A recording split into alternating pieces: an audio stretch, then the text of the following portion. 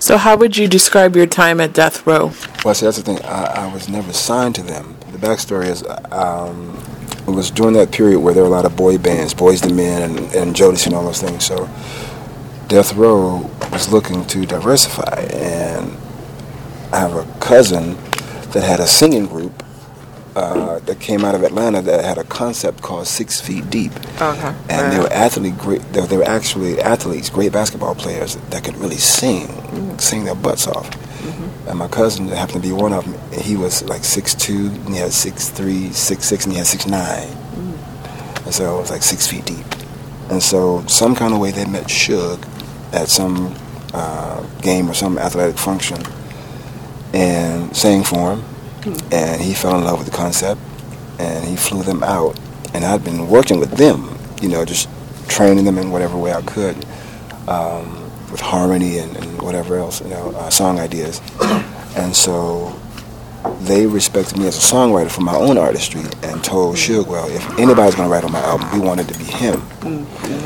And so one night when I was in Atlanta, around 12, I remember like it was yesterday, around 12:30 at night, my wife and I were watching some program, and phone rings, and my cousin was like, hey man, Suge wants to talk to you.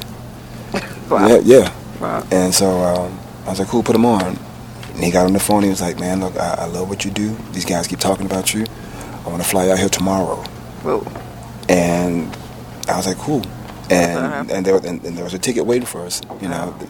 My cousin, my other cousin that was managing me at the time, Donray Graves, the tickets were in place, and he flew us out there and put us up in the Ramada Inn on Ventura. I think they may have changed the number, way down on Ventura, in room 1122. And I remember that because we were there for like a month. And but it was great. As I always tell everybody, I have no horror stories about Suge because he always dealt with us honorably in terms of the business. Anytime our money was due, it was always there. I never had any aggression or disrespect, but I attribute that to just how we came to the table. And as we know, sometimes people, they respond to you according to where you come to the table. And so we came to the table strictly about business and representing quality material, and that's how he treated us. And we told him what we wanted for the music in terms of payment and everything, and he was like, cool. You met your demands? There's no problem whatsoever because he understood the quality, and we were at the time writing material on par with Babyface and all of those writers at the time. And so he totally supported what we were doing. And then Danny Boy from the Tupac song I Ain't Mad at You, do you remember that song? Danny Boy was working on an album, and he wanted writers from everywhere to be a part of it. So he flew all of us down to Compass Point, Nassau,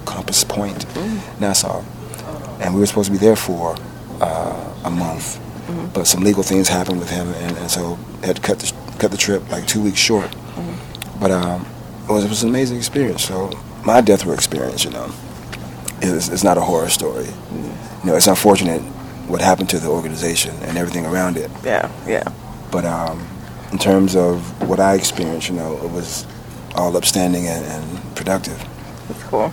So now being independent, it's a different situation, and there's pros and cons, of course, right?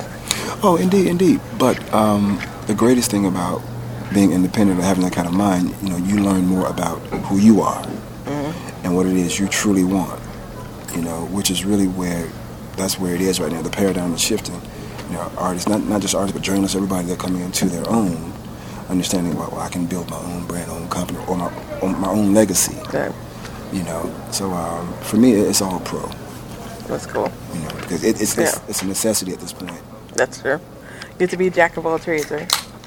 And if you can't be the jack of all trades, assemble an amazing team. True. People that really believe in what you're doing and just as committed, which is what I'm experiencing now. It's not about how many records you're selling or whatever. It's like, no, I just believe in what you're doing, right? And that's all I can ask for. Yeah, definitely.